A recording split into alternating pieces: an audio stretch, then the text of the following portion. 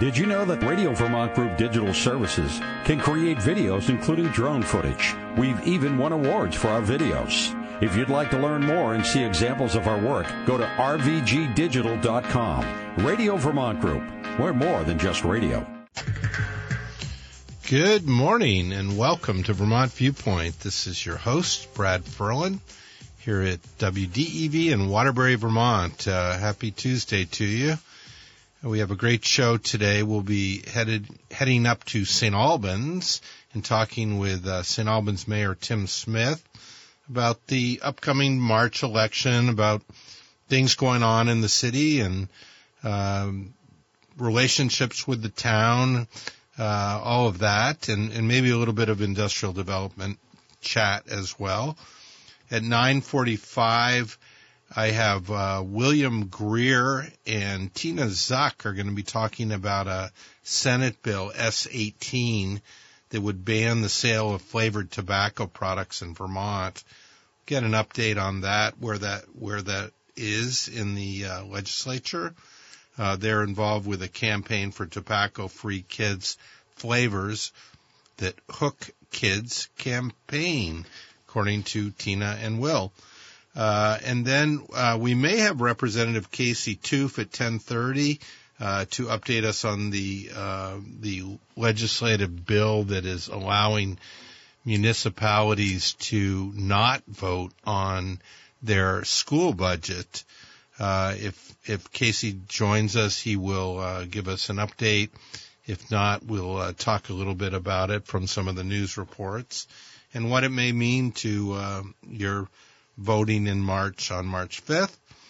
10:45, we're going to be talking with Rick Schaff, who has a new business in Chittenden County, the Catamount Pickleball, and this phenomenon. It's the largest growing sport in America.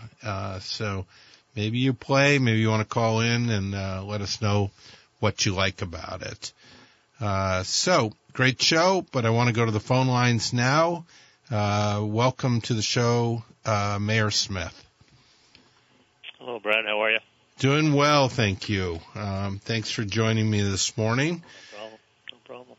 You have a lot of hats in your St. Albans world, Mayor, and you run the Industrial Development Corp up there, which sort of blends a lot of different things that support the community. Yeah, no, the two marry together pretty well. So as director of Franklin County Industrial Development, we serve the entire county, 17 communities. Our basic mission is we try to be a catalyst to grow the economy, retain jobs, create jobs, and create an environment for capital investment. So that mixes pretty well with the being mayor. The mayor is not a full-time gig by any means, as you know, Brad. But there is a lot of intersection in what I do and then what comes up during the council meetings and discussions with the city manager. So, yeah, I think it's a pretty good fit, actually. So I've had a lot of guests over the last year and talking about Act 250 and attracting businesses to Vermont and labor shortages and that type of thing. What is your experience on that in Franklin County anyway? Yeah, workforce shortage is definitely probably the number one discussion amongst existing businesses. I was visiting a company last week which has 135 current employees, but they made it perfectly clear that they could easily use another 15 if they could find them.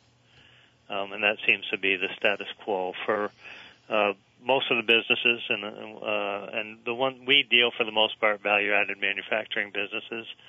We have a pretty good manufacturing sector in the county, so that's what we hear most from. And we can get into maybe a little bit later what we're doing to try to help those companies out by educating some of the high school kids as to what the availabilities are if they choose not to go on to college. So, And these are jobs that can be trained for. I think that's what I'm hearing you say. Yeah, for sure. I think almost any employer will tell you if we can get individuals to show up on a regular basis and show a little initiative, a little work ethic, they will train as needed to fill some spots within the company. So. Yeah, it's not like they have to go in with a full set of skills. They will be taught. And there's a lot of success stories in the area, Brad, of people who have done that and have moved up the chain and now are supervisors or actually plant managers. So we're just trying to educate the high school population and teachers as to that there are other opportunities and other options instead of just going to college. And that may not be what an individual wants or needs. Yeah, and maybe some parents will like the idea of not shelling out $30,000 a year, or more. Or more, right? Depending. So industrial parks are sort of a mystery in some respects to communities. They're often a little bit isolated from eye view and stuff. Are you able to share some of the industries that are in the Franklin County area that people might be sort of surprised or intrigued by? Yeah, sure. And to your point initially, I mean, some communities have business parks, some have industrial parks, some have office parks. And the difference between a business park is more of it's a sometimes service-oriented business. It could be, could be any business. When we talk industrial, we're talking more of the value-added, producing products which are then sold for the most part outside of the state of Vermont and brings money into the community, as opposed to always exporting. Like an example is you might buy from Amazon. That money's gone. We don't see any trickle down effect from that. Whereas with an industrial company, they're selling their products, they're bringing it in, they're paying employees, offering benefits, buying, contracting for services, whether it's electricians or truckers or HVAC people, delis, they cater lunches. So that's the big piece of it, is that the money stays in the community, and we bring new money in, and it circulates throughout the community. But in our industrial parks, we have Ben and Jerry's. Everyone knows Ben and Jerry's. We have Peerless Clothing, which manufactures men's apparel, mainly suits and sport coats. We have Barry Callebaut, which is a chocolate company, and they share their product with or sell their product to Ben and Jerry's for their chocolate needs in many cases. We also have Mylan Technologies, also known as Viatris now. They make transdermal patches. We have companies that make cream cheese, gauges. There's the list goes on. We're very fortunate to have as many manufacturers as we do in the county. So over the years, I also believe that you've headed north. I think that the chocolate factory was Canada-based. Is that still sort of a viable recruiting area for you? Yeah, for sure. I mean, the state, I think in the budget this year, or in the proposed budget, the state has gone so far as to hire a recruiter that is stationed in Montreal, and they've been there for 2 years, and they were looking to do that contract again if the governor and the legislature agree to it. For us, being located along the border, it's been huge for Franklin County. If you look at Mylan Technologies, which employ 450 people, that started with a Canadian company with some coding technology. Peerless Clothing is a Canadian company. Barry Callebaut initially was CJ Van Houten and Zoon, and that was a Canadian company, but has since been purchased by a Swiss company. So, and we've had many other smaller ones. Some have come and gone, but we've been very fortunate to have the close proximity, and then to have the interest of a number of Canadian companies. And the reason they do it, Brad, is they like to be close to home. So if there's an issue, they can send down staff, solve a problem, and be back home the same day. They don't have to jump on a plane. They don't have to fly across the country or to the south. So they like the proximity and the ease of access. And the highway improvements across the border have been dramatic as well to get to Montreal. Yeah, no, it's going to be huge. I think they're very close to finalizing that last leg. That's going to be huge for the area. There's a big investment going into the Highgate border crossing in preparation of that. I don't know if you and I have spoken about it much, but FCIDC is really pushing to get a welcome center on Interstate 89 South. We don't have anything that directs people to resources or attractions here in the county or even Grand Isle. So we're in discussion with the VTrans, trying to move that project forward. If you look across the state, every major thoroughfare into the state of Vermont has a welcome center or rest area, and Interstate 89 is not coming in from Canada. The ironic piece about that is that we have, within an hour of us, the largest population of any of the other entry points into Vermont. The estimate is about within an hour of the border is 5 million people. You don't find that on the Fairhaven rest area. You don't find it in down south. You don't find it in Waterford over by St. Johnsbury. So it just doesn't make sense to me that we've gone this long. And there used to be one, but it got torn down. Well, it sounds like a great project. We are talking with St. Albans Mayor Tim Smith. He's also leads the Franklin County Industrial Development Corp. Mayor Smith, I want to St. Albans City is unique in some ways, I guess. A mayor, a city council, and a city manager. Can you just give us a little insight into sort of the different roles of these three entities that run the city? Yeah, sure, Brad.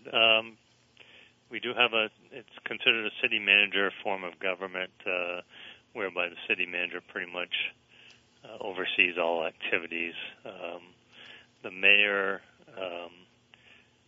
and the council oversee more of the policy discussions and decisions, as to budgeting and tax rates and all that. And then and I also see the mayor, I think what I've learned over the years is the mayor fills more of that public relations role as well, in addition to, the policy end of it and overseeing the council.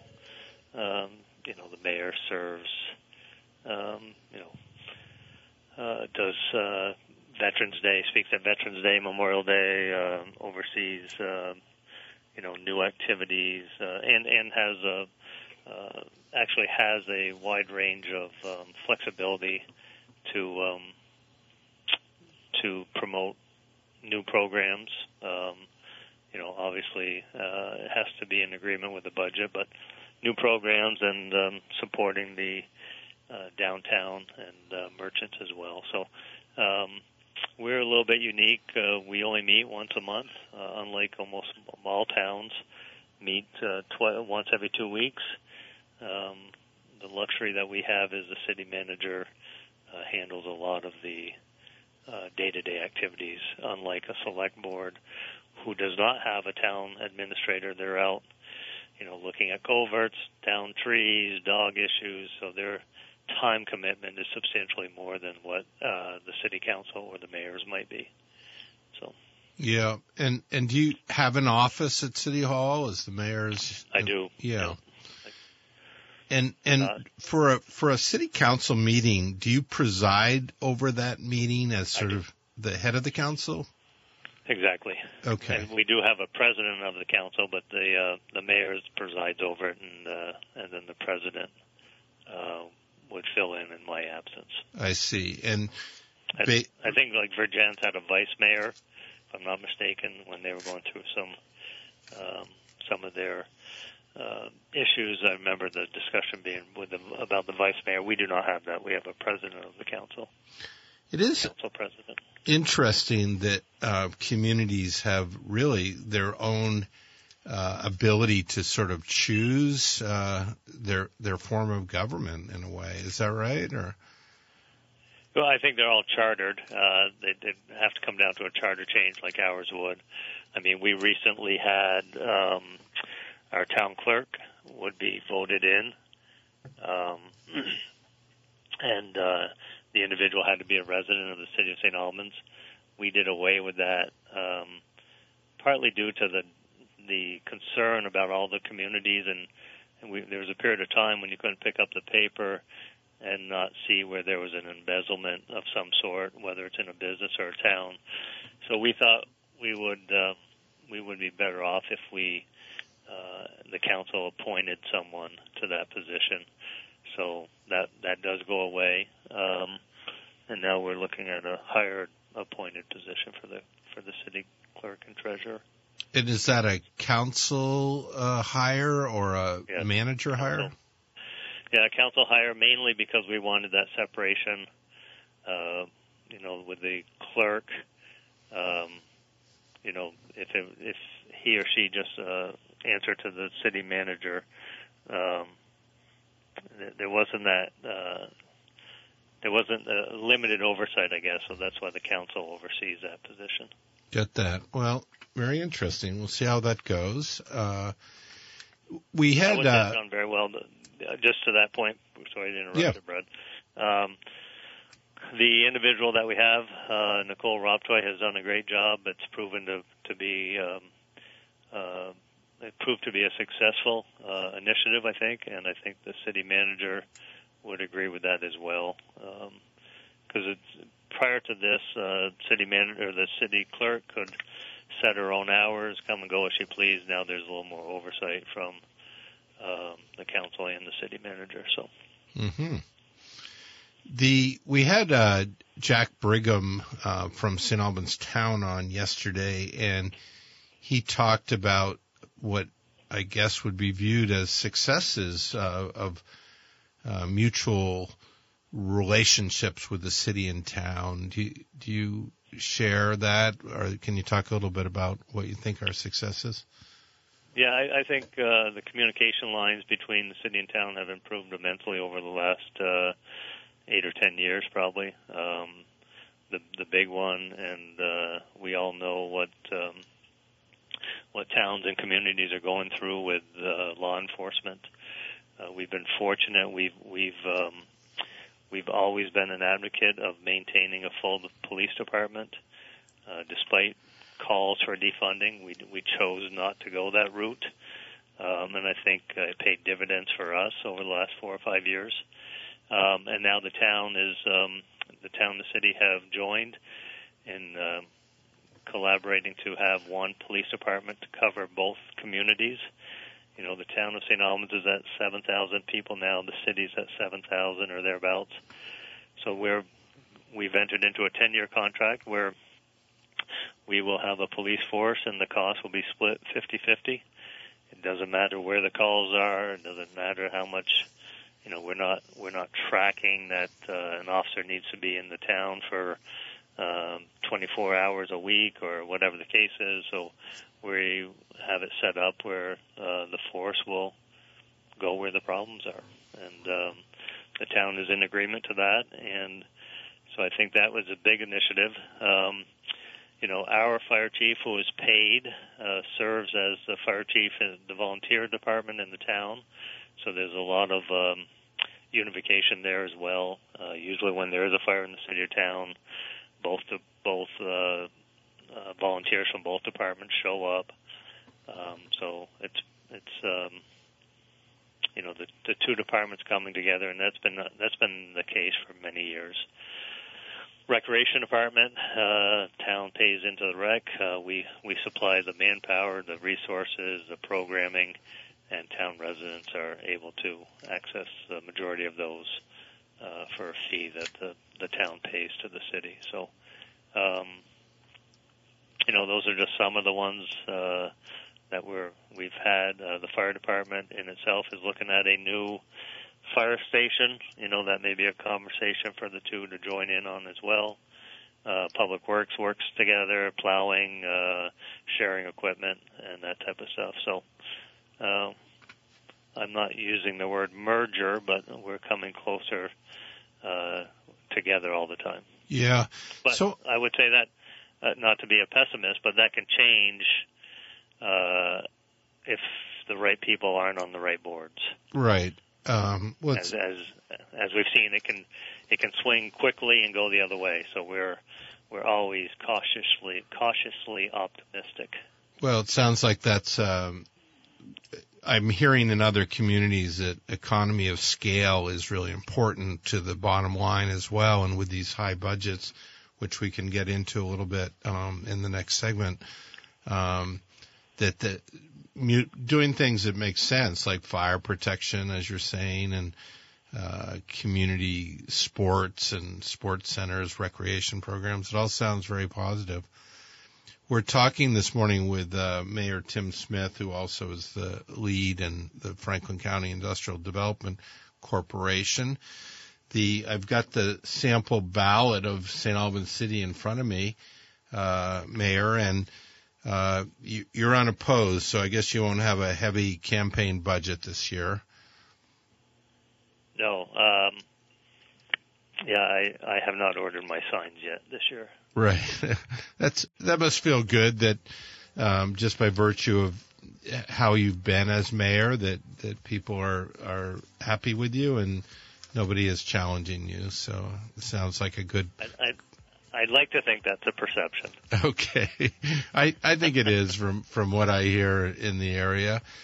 Mayor, I'm looking at the official ballot of the city, and I see, as we mentioned earlier, you're unopposed, so congratulations for your victory, March 5th. And I'm not cast in stone yet, Brad. Okay. We're thinking it may be. I'm looking at Ward 5. There is a contested race there with an incumbent and a challenger. And then over to Ward 6, 3-year term is blank. And is this unusual, or what's up with that?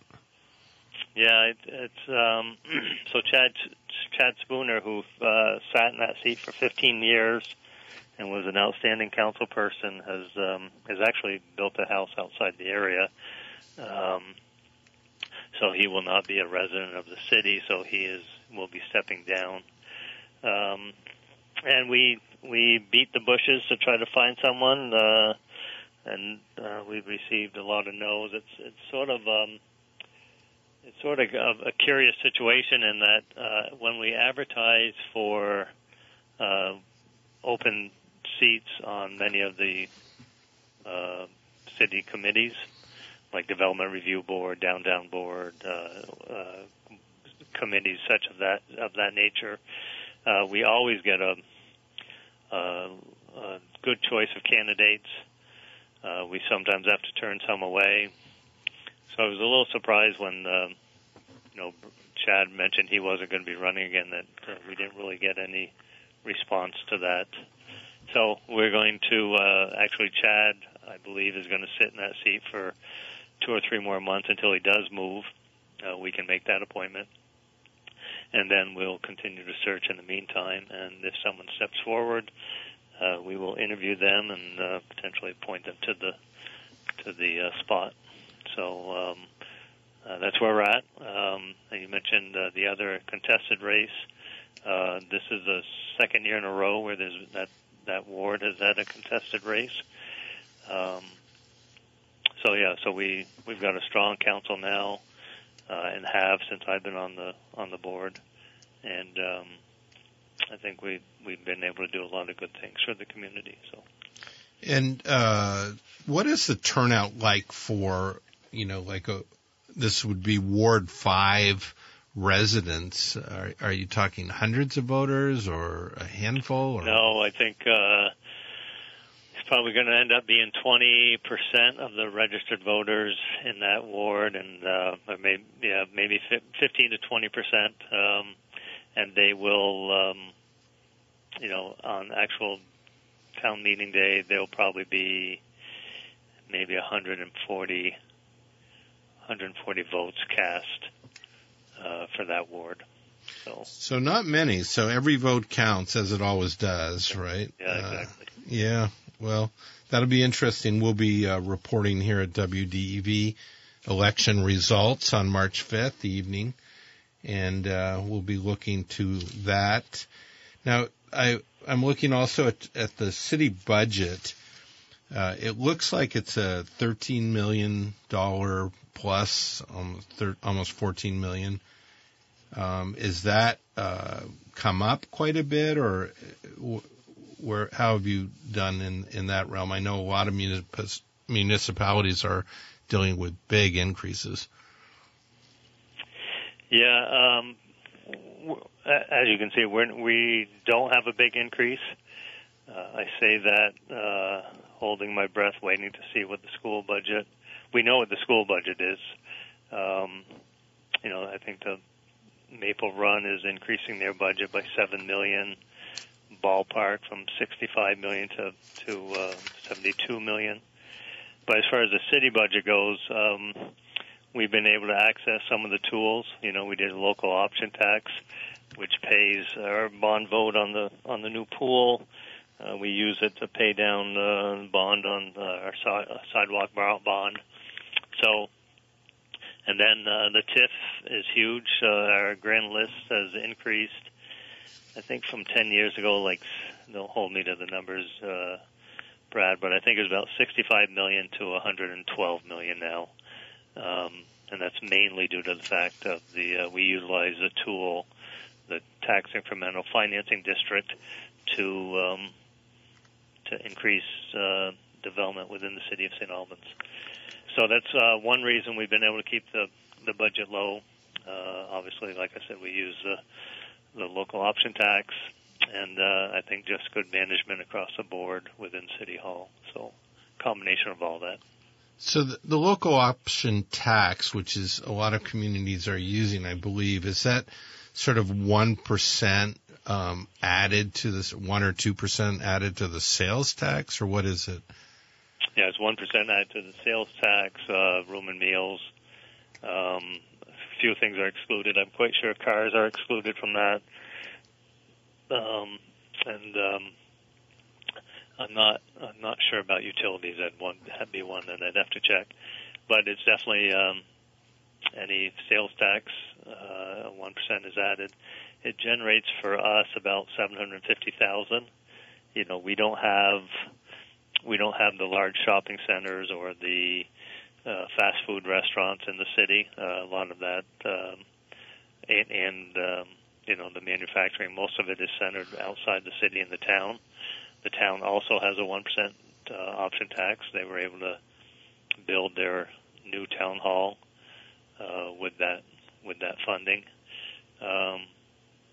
So as we hopefully improve the downtown, our portion of the local option tax will increase as well.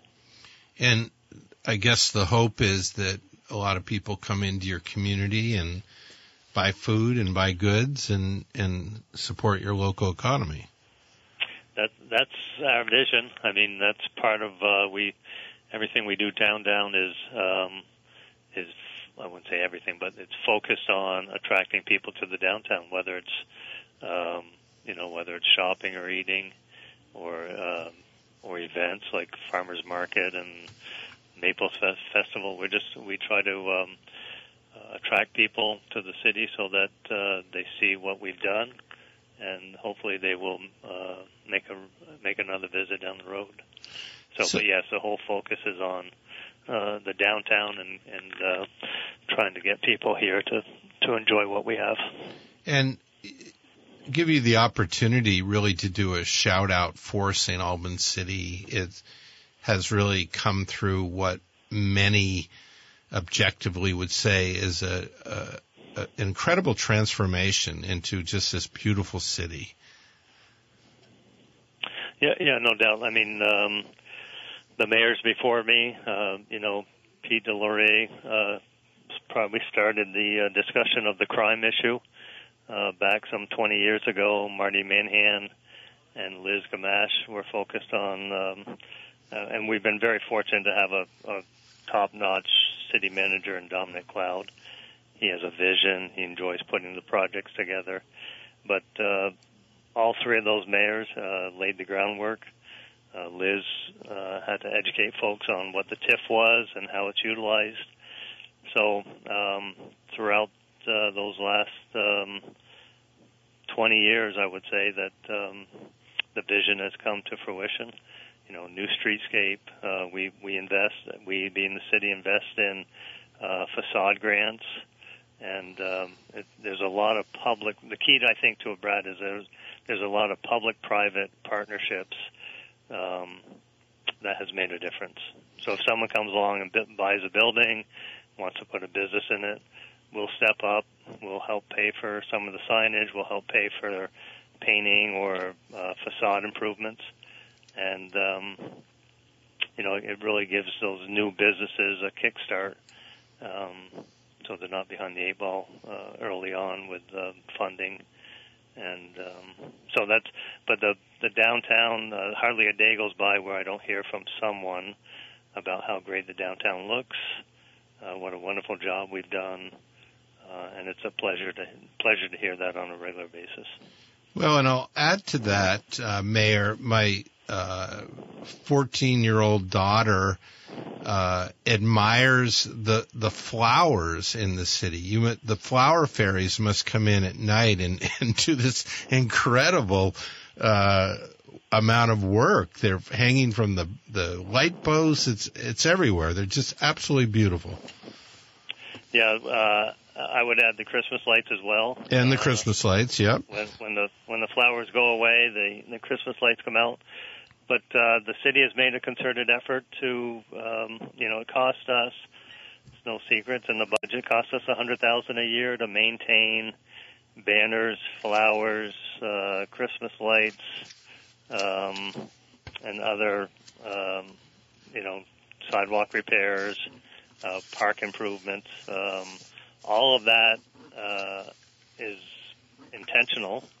And that's what people notice. They notice the flowers. We have a couple in town, Kelly and Keith Wakefield, that water them every day. They plant them. They transition from season to season. But it's a commitment by the council and City Hall to make sure we keep the community looking great. Graffiti, you're always fighting graffiti. We don't allow graffiti to stand on a wall for probably more than less than a week. If we see it, we're on top of it. We're cleaning it, and I think that sends a message as well, as opposed to just letting it sit there for a year or whatever the case might be. So we're on top of that. We have trash cans that are emptied weekly. I mean, it comes down to attention to detail, in my opinion, and I think the city does a good job at that. Well, job well done, Mayor, and I thank you for being with me this morning, and I know you're off to a lot of busy schedule, so look forward to talking to you after March 5th and how things sugared out. Wish me luck. Yes, I think you got this one, Mayor. Thanks for being with me. This is Brad Ferland, Vermont Viewpoint, WDEV in Waterbury, Vermont. We'll be back right after this.